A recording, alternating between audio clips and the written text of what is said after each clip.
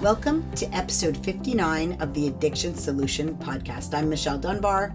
Mark Sheeran, Stephen Slate, and I will be discussing, well, I guess we're going to discuss addiction today and how it really shrinks your world, limits your life. We offer 2 ways to work privately with one of us or another Freedom Model instructor. That's at our beautiful St. Jude retreat here, where we are, and also via Zoom with our at-home Freedom Model private instruction program. You can get information about our retreat at soberforever.net and thefreedommodel.org, and about our at-home private instruction at leaveaddictionbehind.com. All right, so let's talk about that. Let's talk about what happens when you focus on one specific activity in your life, which is using drugs or drinking. Yeah. So I always talk about this in terms of like a social circle, a geographical circle, and a circle of activities. I know that doesn't necessarily make sense, but no, it does. Circle of activities. Yeah. And, if I think about when I was first using drugs, and using them a lot, partying, I'm not really having a problem, but using a lot.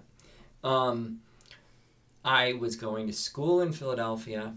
I had all kinds of friends around there. I still have my friends from home back in Massachusetts. I was very engaged with my family back in Massachusetts still. Family parties and visits and all sorts of things, going skiing together, activities. And then I'm skiing up in Vermont, or I'm going to visit the city, to visit New York, right? And my geographical circle is like the Northeast. It's massive. Right.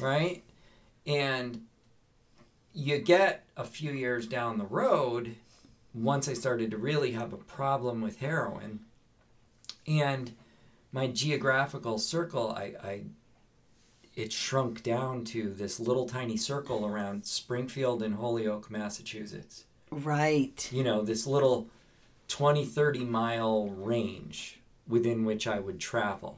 And forget going up to Vermont to snowboard or ski. I got to have enough heroin to do that. That's too far away. I got to get up tomorrow and hustle for heroin, right? Right. Forget going on a vacation when I'm at the methadone clinic, right? Because now that's such a rigmarole to try to set up getting methadone. I did it once when we went to Las Vegas, and it was a nightmare to make it happen, right? The geographical circle gets shrunken. Then, as well, over time, the friend circle had gotten shrunken to where it was all kinds of people, all kinds of family.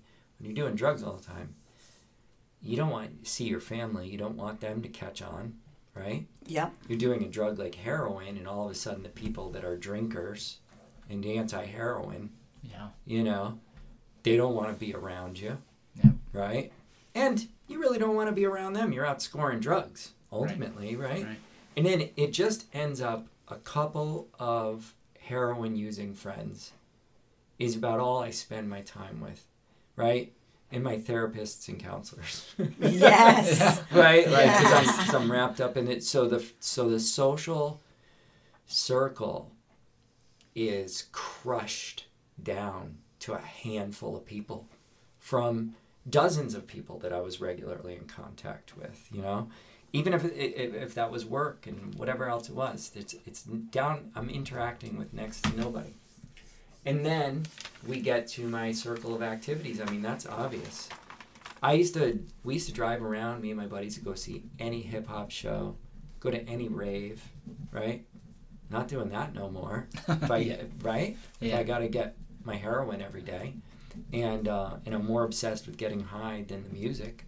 And I don't care about the music. I still have music in my life, still have my CDs, but, we're not going out to do those things. I'm not going out snowboarding.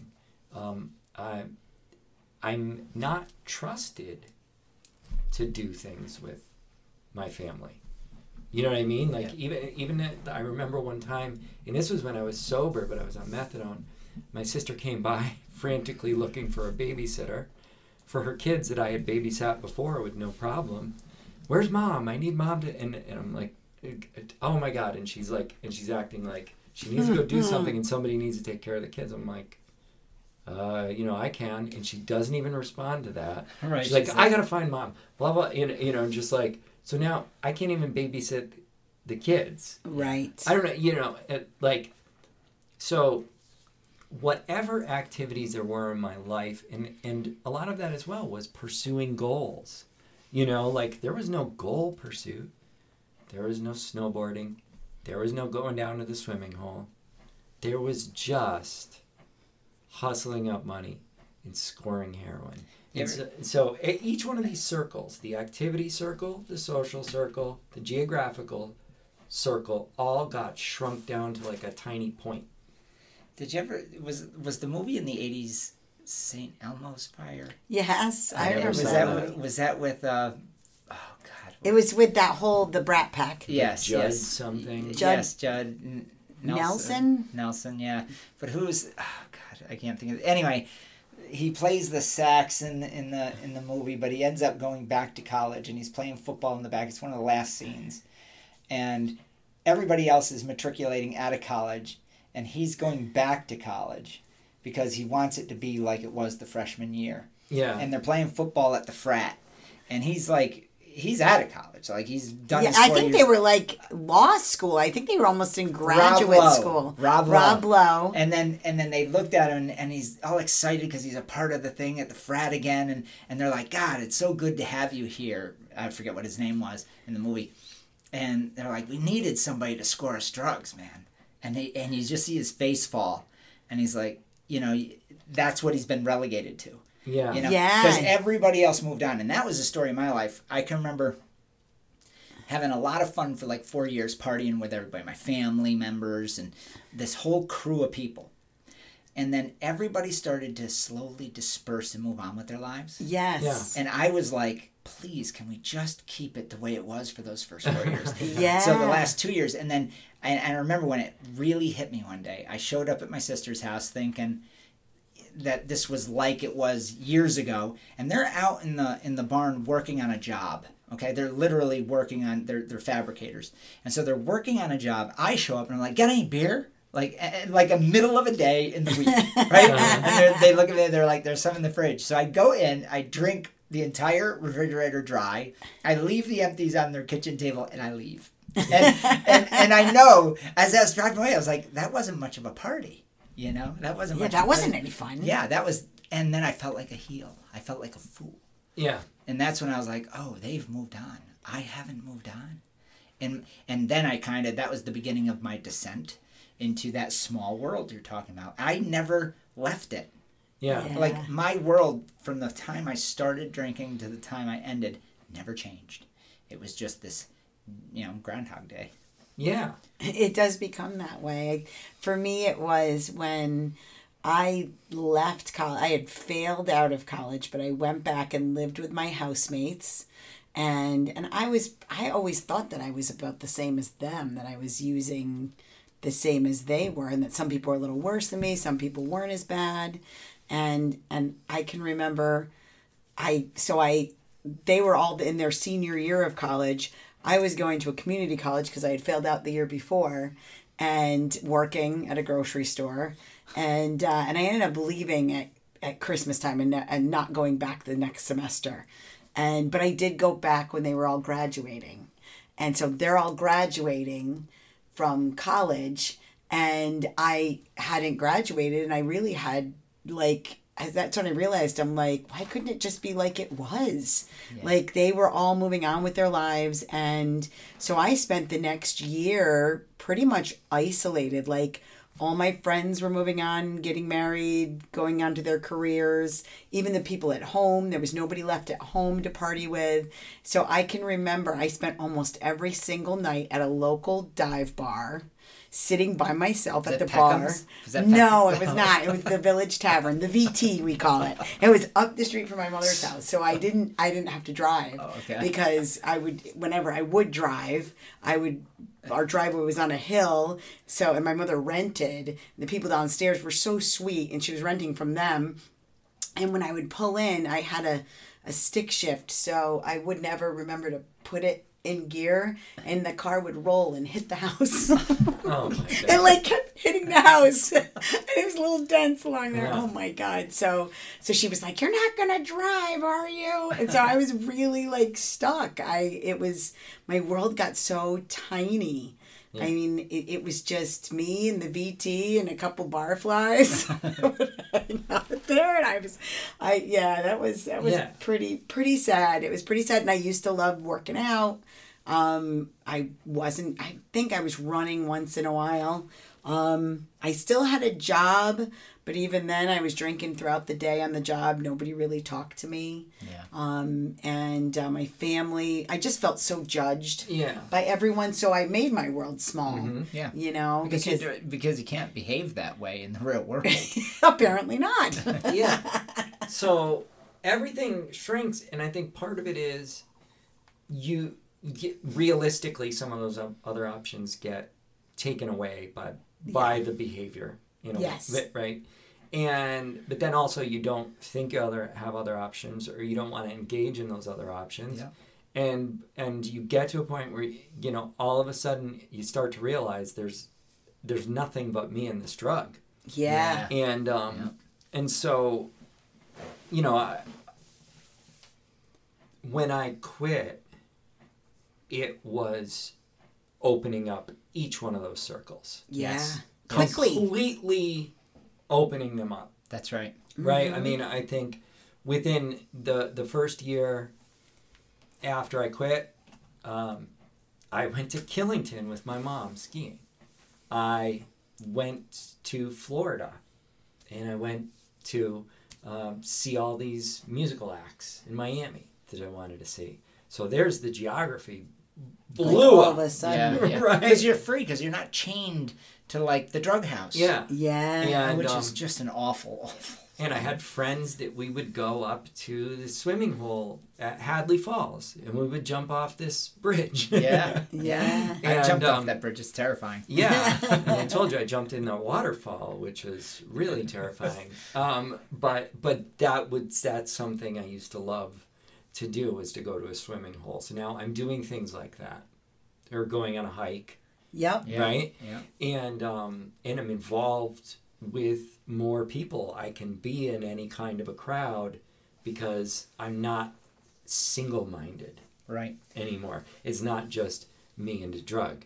And then that opened up my world. If you're not chasing a drug every day, wow, you get to chase goals and dreams. And I went back to school, and I started learning film and television production, and I got jobs doing that. And I started learning theater, and I was on stage all the time, and I got acting jobs, and just whatever it is, it all like opened up. And to me, that's the thing.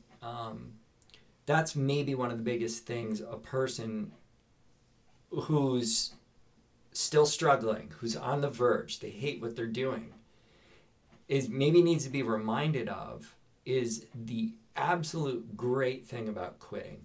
And quitting, hands down, full bore abstinence quitting, okay? Like, Can I jump in? Yeah. I quit too, and I had a similar experience. My situation was obviously different, right? Because my family disowned me. Yeah. And I was out in the street, right? But I had a brother, my brother Pete, who kind of took me under his wing, let me stay at his apartment occasionally and for periods of time. And then Bob, Michelle's husband, he was my best friend, so I'd stay at his apartment. So I kind of eked out this world, and it was a rough world, but it was away from my hometown. And that was a huge, huge step for me, because what that hometown represented was the land of broken dreams, man. It was like a small town America, post-industrial little town of just small-minded people. I was in bad shape there. And getting out was huge, but then I got sucked into recovery. And I want to make a point about this for the listeners, because you can easily abstain, right? And then you get pulled into the subculture of recovery, and your dreams will die again. Yeah. Right, You know? because So- you have so you another get- single-minded thing going on. Yes, Yeah. yes. So it's important, I think, when you decide to abstain, to read the freedom model, so you know that you don't have to be a part of that recovery subculture and get trapped there too. Yeah. And then just live your dreams. Just try stuff. We call Yeah. it swinging the bat. You're going to hit some home runs, you're going to hit some base, and you're going to Yeah. strike out on some things. You're just going to experiment in life. Yeah. I mean, one of the things, biggest things, funniest things for me is I started doing these weekly dinners at a church. I would go clean dishes with these old women. And I had a blast. Like, it was so much fun. They flirt with you, they grab your ass, whatever. and Good church women. it was just like another, like, I couldn't imagine the previous me doing that. So I was like in any crowd. Yeah. Do you know what I mean? Yes. And I went to my raves, and that made people nervous, but I didn't feel like I had to, like, ingest tons of drugs. I went totally sober, and I just enjoyed the music. I could be in that crowd, and I also realized once I did that not everybody is wasted out of their mind. That's kind of only what I saw while I was there. Yeah. Because that was where my mind That's was. right. We had the same experience, Michelle and I. Mm-hmm. That summer had the same experience of going to all the shows at SPAC. Yeah. Yes, the with first this summer whole crowd I of was people. That's sober. when we left recovery. Yeah. And we said, we're going to go do this. They didn't mean Yeah. to cut you off, but No, Yeah. it's all same right. exact experience. So, I mean, it's hard to imagine when everything is shrunken down to just you and this drug, but what you need to be told, what I need to tell you is these circles, your social, your activity, your geographical circle, the whole thing, your whole world can open up, and your range of motion and options and friendships and it all can grow. That is the main benefit. And now, while I'm saying this now, I think sometimes that's what people are scared of. Well, It's very easy to have a singular focus. I was going to bring that up, actually. Yeah. Because I think that I was really, really intimidated because I was kind of without booze, because I felt booze gave me courage. I had that myth sort of impregnated into me. I was kind of a fish out of water for a little while. And my first couple of years, barring the fact that they stuck me in treatment and all that kind of crap, I still struggled. So it was a little bit easier for me to get caught in the recovery trap because now I was just converting this party life into something that I knew still. Mm-hmm. It's the same crowd. Yeah. It's just, It's exactly right. And so I was able to kind of make recovery work, and it was attractive because it was easier than going out and trying and things. living. That's right. But then something happened. There was that weird period we had, Michelle, you, me, and that whole crowd, where they were all kind of leaving recovery, and we were trying to figure out how do all these young people, we were the young ones, remember? How do we associate with each other without this recovery thing? Right. And we just started having fun. And that's what I realized is you get a project. If you get a project with two other people, and it might be climbing a mountain, it might be breaking up a sidewalk to put a new sidewalk in. I can remember these weird things that I would come up with. Mm-hmm. And if you did it together, you'd become friends with at least one of them. Yes. Yeah. It would just happen. And that's like, I was like, I can do this. So it's like we're going to the church and just trying that with the old ladies, right? Yeah. You make friends. Well, that's what I wanted to bring up with when we talk about your world gets very small, where you're focused on this one activity, this one substance, this one behavior. And that's why the 12-step groups seem so attractive. Yeah. And that's why At first, people get sucked in so quickly, because you're shifting from that one focus to another one focus, which is my recovery. Yeah. And it's all about me still. And my experience in that world was pretty lonely as well. Yeah. You know, because I was still isolated from my family.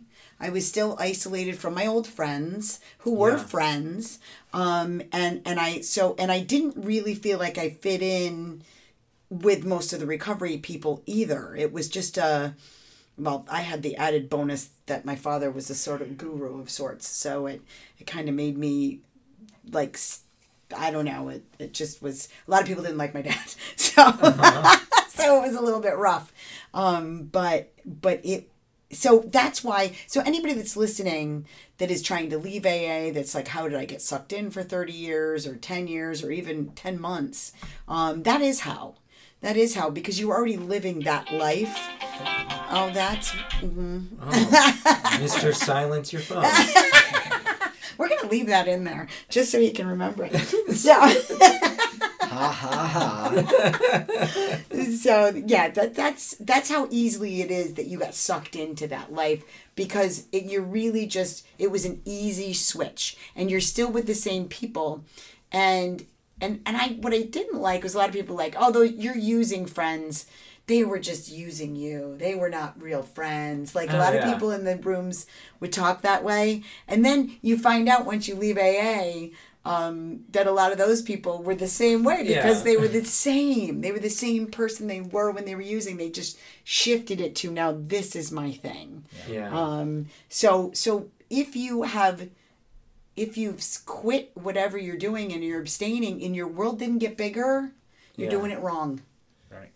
I mean, really, the purpose. And that's why most people who stick in that sort of realm of doing things are the constant, quote unquote relapsers. You know, because if you're going to have a singular focus, it better be something satisfying. And a lot of them are still hung up on drugs and feeling deprived of it. And there's not a lot satisfying about recovery. Recovery. Yeah, it's like all what you're not. Recovery, when we say that to the listener, we mean the recovery lifestyle and mindset, which is thinking every day, I'm fragile, something might push me over the edge, I got to put constant hide out over here. Work and vigilance into that. That's what I mean by recovery. And you're always defining by what you're not. Not where you're going, how you're moving on, what's your goal. None of that is really a part of it. It's all, you can't don't go thinking, projecting into the future. Yeah. Yep. 1 foot in the past, 1 foot in the future. You're shitting on today. Oh, I always heard pissing. All over today. I suppose it depends on if your knees are bent. Well, I don't know. That's exactly the point. How insane it is. So I had this woman, and I brought her to a couple meetings, and I want to say I was like 25. I think I was married. I didn't have kids yet. And I was bringing her to this meeting.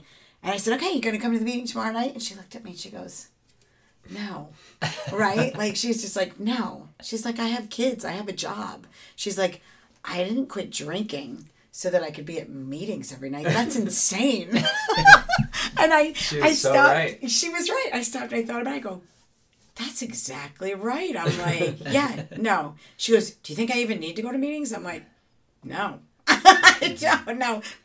I can remember telling someone else at the meetings about that, and like, oh, you did that wrong. And I'm like, she wants to just be a mom to her kids. I'm like, so that's, and I do remember when it brought back the memory was my dad went to AA, and we literally never saw him for like 2 years. Oh, I remember my mother saying that. I remember my sisters. I have 7 older sisters, and sisters need a mom. Yeah. I mean, boys can kind of live without their mother, and I think. Girls need a dad. Yeah.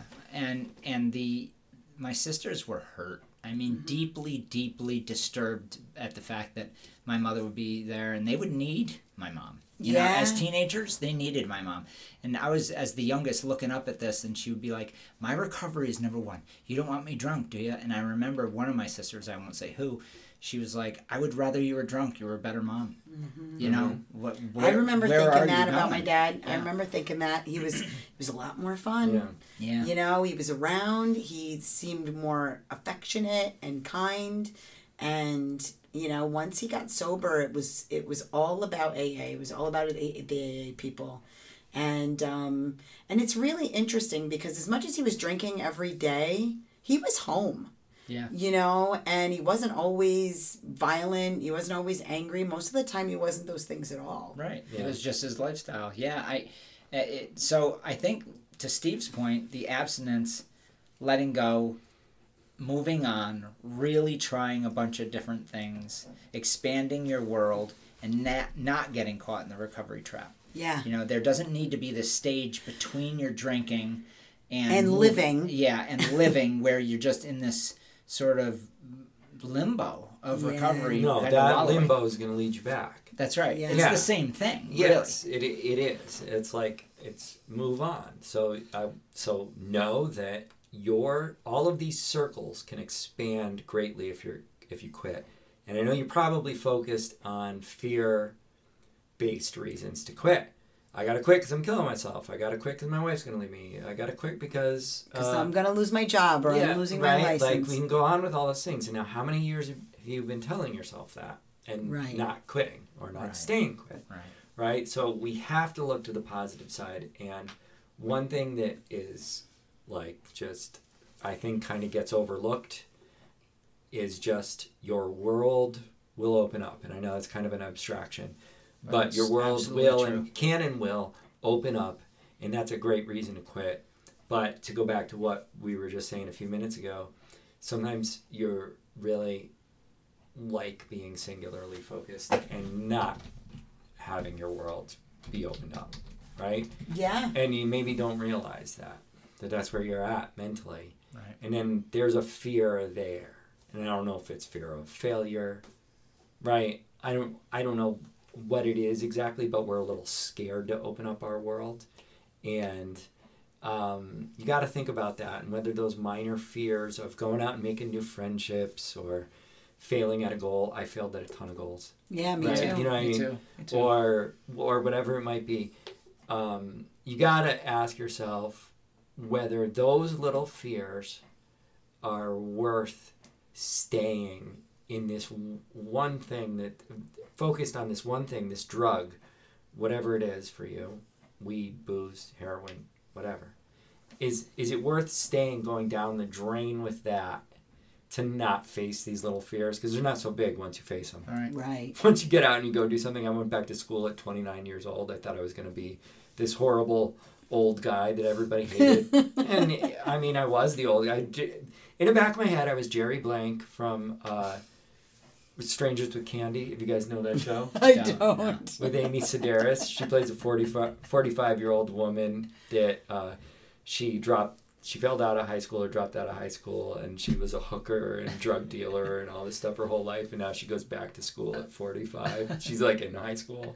In my mind, I was a little bit like Jerry Blank. But, like, I mean, I would come out with a weird story of like, oh yeah, I remember when I was living with this prostitute. It would flow out of me, but it's just like, okay, that's who I was. I have these stories. And you know what? I was accepted, and I wasn't, I mean, I think people might see me as the old weird guy. I don't know. But it didn't matter. It didn't matter. It was this big fear. Oh God, one of the fears that people have is going out, and I always thought this would be a fear for kids. You know, and by kids I mean 20-somethings. But as I've been doing this, it's more and more like people in their 40s, 50s, 60s are afraid to go to parties and not drink. Oh, yeah. I'm going to stick out like a certain... Yes. Go do it. Yeah. Go to the party and don't drink. It really isn't that bad. The only person, usually nobody's going to say nothing to you about it, except for the one guy that's feels really guilty about his own drinking. Yeah. Like, oh, you're not drinking? Yes. The people that feel uncomfortable at how much they're drinking. Because I just recently had this experience going away for a week. Mm-hmm. And I'm really good at nursing the same drink for several hours. Yeah. Who the heck knows the difference? Yeah. Like, like, what drink is that? And I'm like, I don't know. I don't know. Nobody knows the difference. Yeah, so face those little fears, ask yourself whether those little fears are really worth going down this drain with this one thing. And but know that there's a great life after this. That's all I can say. I don't know. Yeah. Well, I tried a lot of different stuff. It did open up my world. For me, because I went straight from the single focus of drinking to the single focus of recovery groups, it was only when I left recovery groups that my world opened up. That's Yeah. why I wanted to bring that up. So, like, I can remember not having to go to meetings every single night thinking, what can I do? What will I do with my time? Yeah. And so I did a lot of different stuff. I became a firefighter. I drove fire trucks. You know, like, who would have thought I would do anything like that? And it was a lot of fun. And I met a lot of great people. And I thought they were all drunks. That was my perception, was that, you know, because I can remember my dad doing it when I was young and they were all drinking heavy. They weren't like that at all. These people were very serious minded about what we were doing. We were saving lives. I went through all the trainings. You know, and then also going back to concerts and stuff, I realized that most of the people at concerts aren't wasted. That's true. I mean, that's so crazy to think that my perception